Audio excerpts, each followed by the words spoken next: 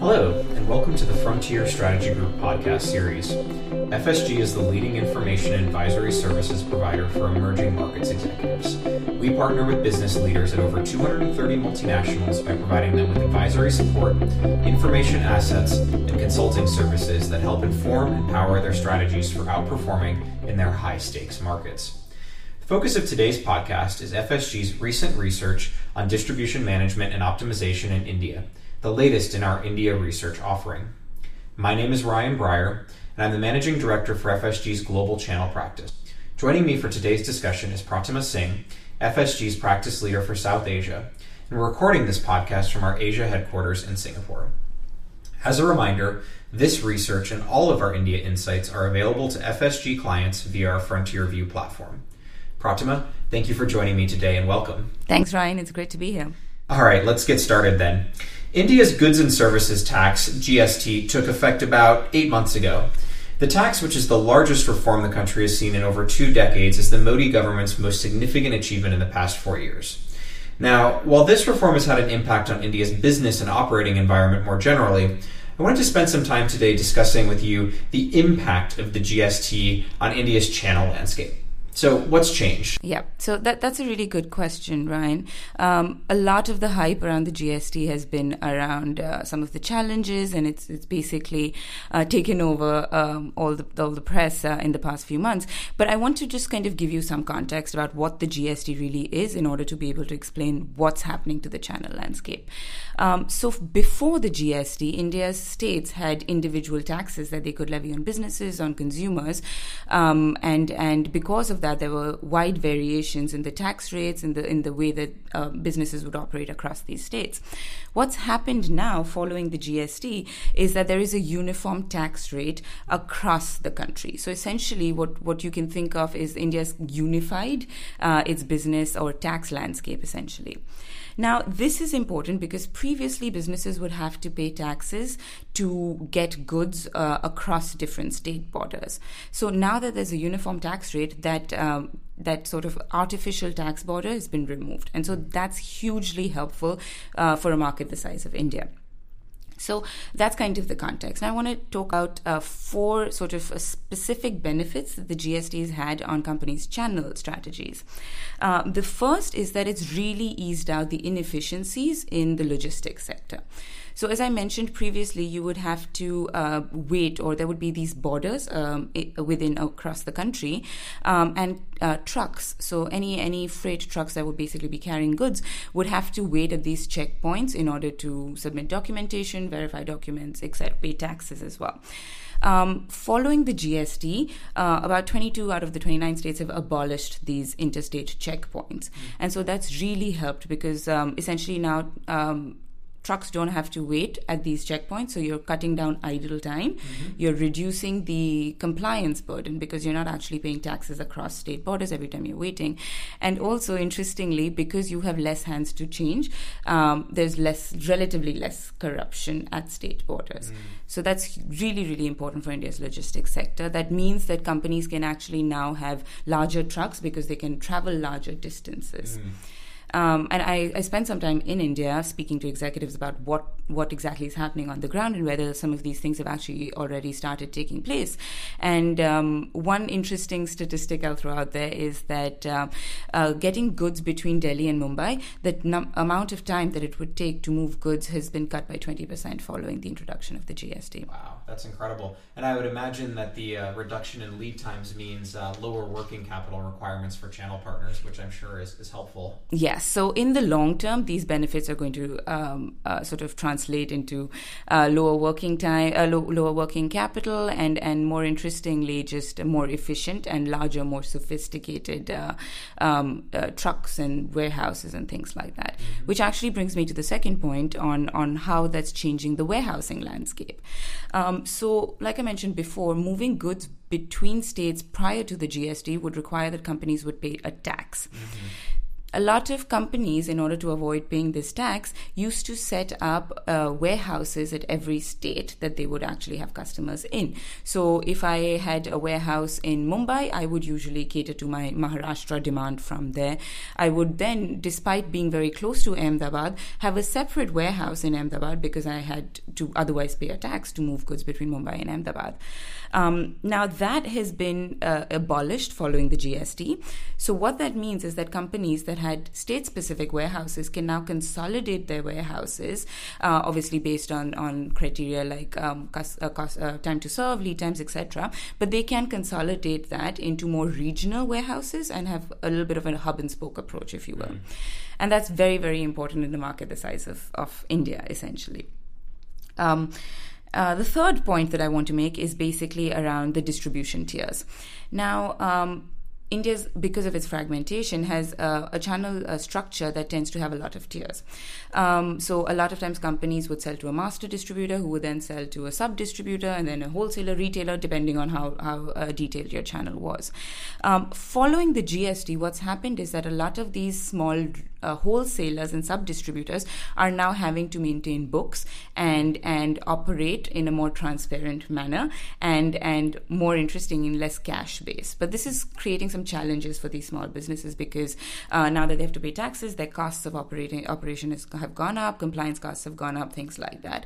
So what we're going to see in the medium to long term is that due to either small companies that aren't efficient following the new tax, or due to the fact that larger companies are becoming a lot more powerful, we're going to see some consolidation even within the tiers. Mm-hmm. So that's really important because that means that companies can actually get closer to their end customer because of the consolidation within the channel landscape. Oh, yeah. Well, and also ameliorate some of the management burden as well, right? Mm-hmm. If you previously had to work with a distributor in every state where you had customers who also had a warehouse there, that consolidation effect, I'm sure, is streamlining things at multiple levels within companies' channel management. Exactly. And it's really important that companies think about this, and we'll talk about how they should do that right now so that they can capitalize on some of those benefits that are accruing to the country.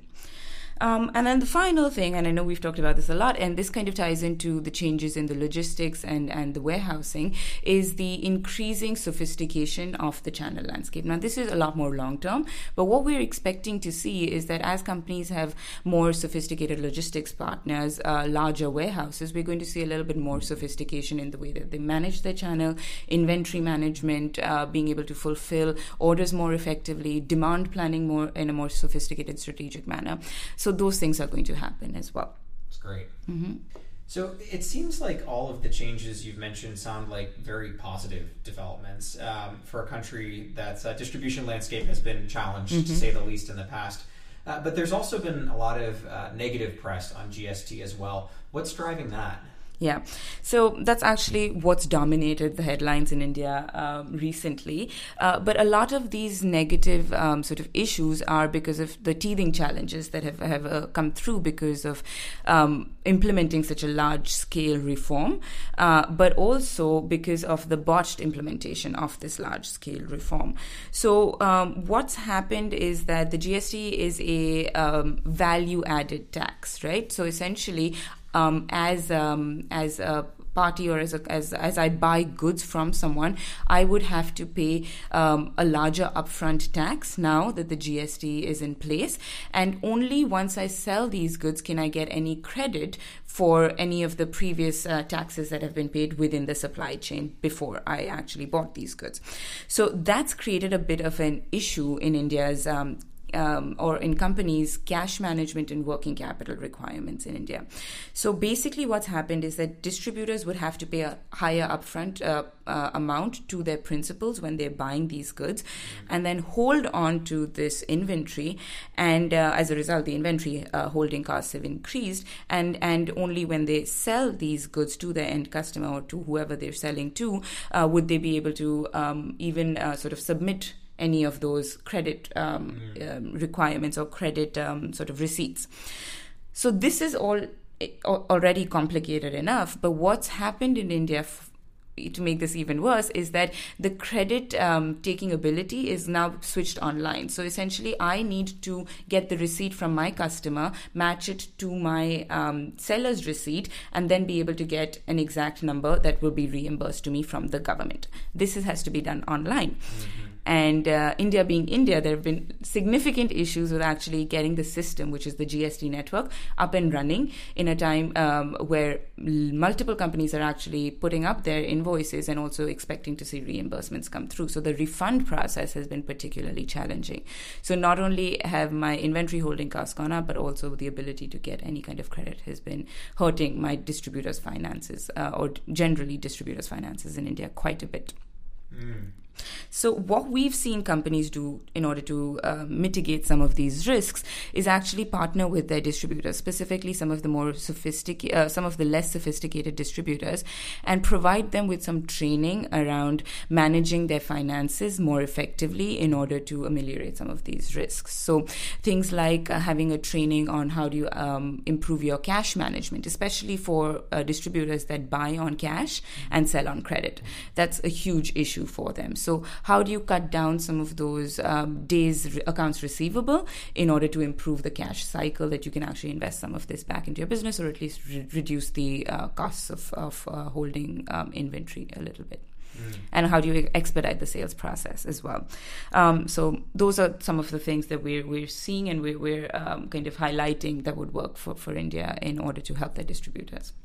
Interesting. Mm-hmm. Yeah, I imagine that this additional financial pressure on distributors is tricky, particularly at a time when I know a lot of suppliers, not just in India but globally, are really looking to shift the way that they sell in many markets like India, moving more from a CapEx-led sales model to more of an OpEx-led sales model, which of course requires a lot more financial capacity as well as financial management acumen on the behalf of partners. And so I know that this is an area that's been getting a lot of scrutiny from a lot of our clients. I think what's been really helpful for the companies that have been most successful in this, to add to some of your recommendations around training, has been to really take a step back and understand how your partners actually make money. I think that sometimes there's a bit of an oversimplification of how companies think about this when it comes to their partners, or a little bit of myopia. They focus too much on their own product's role in the balance sheet health of their partners, rather than thinking more holistically about the aggregate business of their partners. Mm-hmm. So trying to understand what are the true margin drivers for your partners is critical. Now, of course, I know that this requires a lot of trust, but helping to build that trust, of course, yields a more collaborative relationship dynamic overall. And one of the ways that I think you can start to bridge that is by deploying a few short-term tactics in addition to providing training. So for your partners that you really believe have the potential to become long-term strategic partners for you, thinking about short-term measures like holding inventory on the behalf of your partners, or extending out payment terms to help bridge the gap a little bit here as they ease into adapting to the rollout of the GST. I think another thing that's really interesting that we've seen some companies have success with is leveraging their reputation with certain banks and financing organizations to ultimately make introductions to the distributors that you feel are most capable and, of course, the best partners to you, but to help them with invoice factoring. These are relationships that otherwise these distributors might struggle to make on their own in the local markets. I think the other thing is, and this is more speaks to of a holistic mindset shift, but really think about what drives value for you in your relationship with your partners. And in a world like India after the GST, perhaps having partners with greater financial management acumen is really a huge value driver for you. And so try to figure out how you can remunerate your partners based upon those value drivers. And so what this really means in more simple terms is shifting away from treating our partners just like simple customers, where we're paying them a fixed price for a product that they're buying from us, and actually tying their compensation to services rendered, like, for example, providing certain types of financial metrics or stability in certain financial outcomes. That's really interesting, yeah. And I think being able to show distributors that you value them and build that capital, whether it's through invoicing and just holding inventory on their behalf, and also just understanding the exact value that your distributor adds to your strategic vision in India, it can be quite helpful, especially at this point, given that there is a lot of change that's going on. Yeah, absolutely. So let's maybe move away a little bit from the issues in implementation and look more broadly at tax reform from a strategic perspective. So how are companies responding to the GST? Mm-hmm.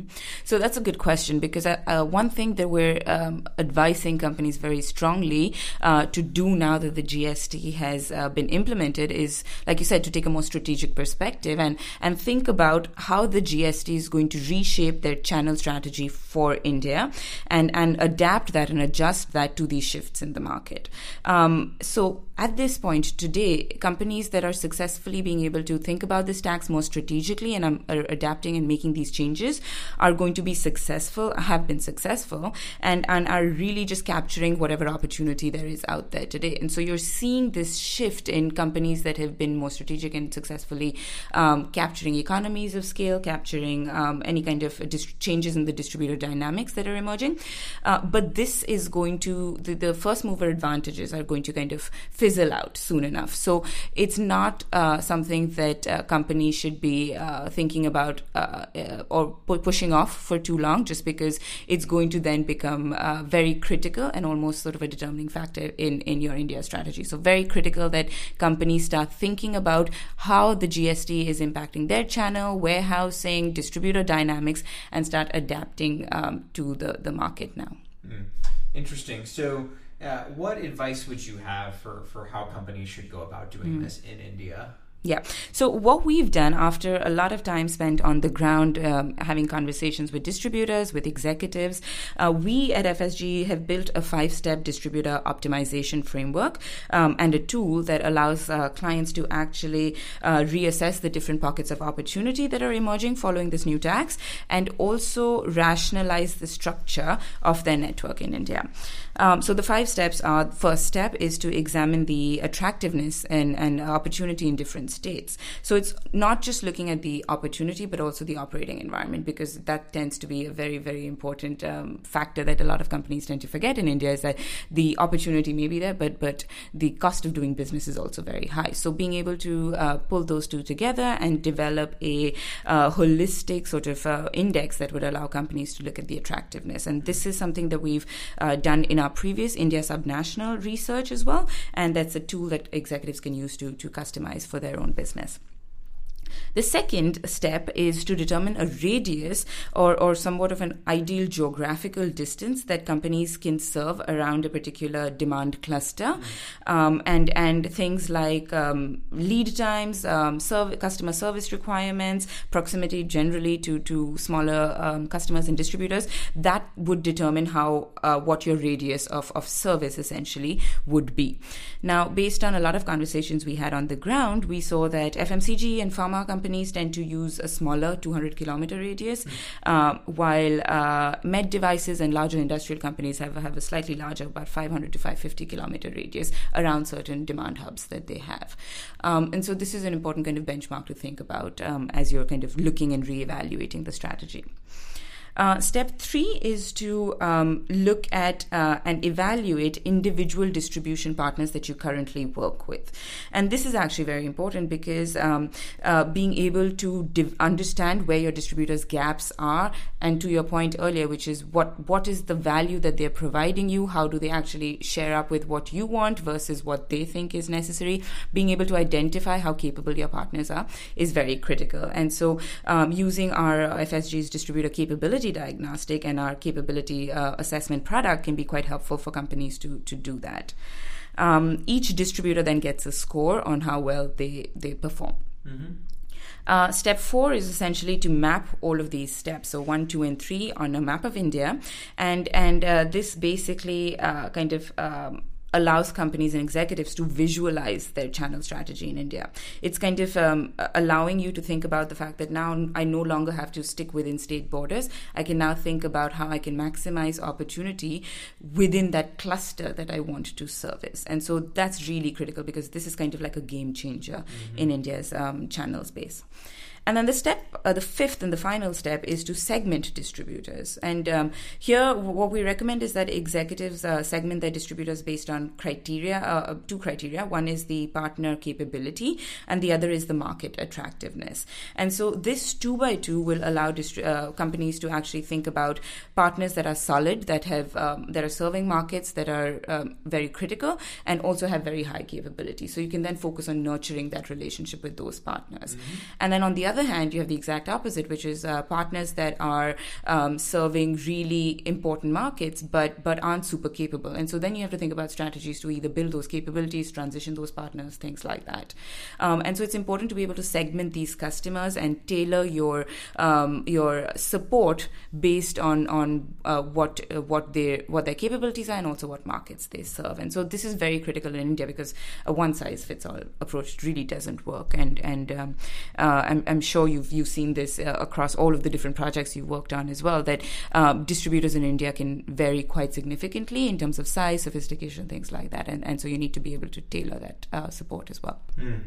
Yeah, no, that's very interesting. And I'm really glad that you brought up our channel capability assessment, because, of course, that is such a powerful tool for trying to, of course, assess the capability gaps that are really impairing or standing in the way of your ability to achieve the long-term commercial and strategic objectives that you might have in your market.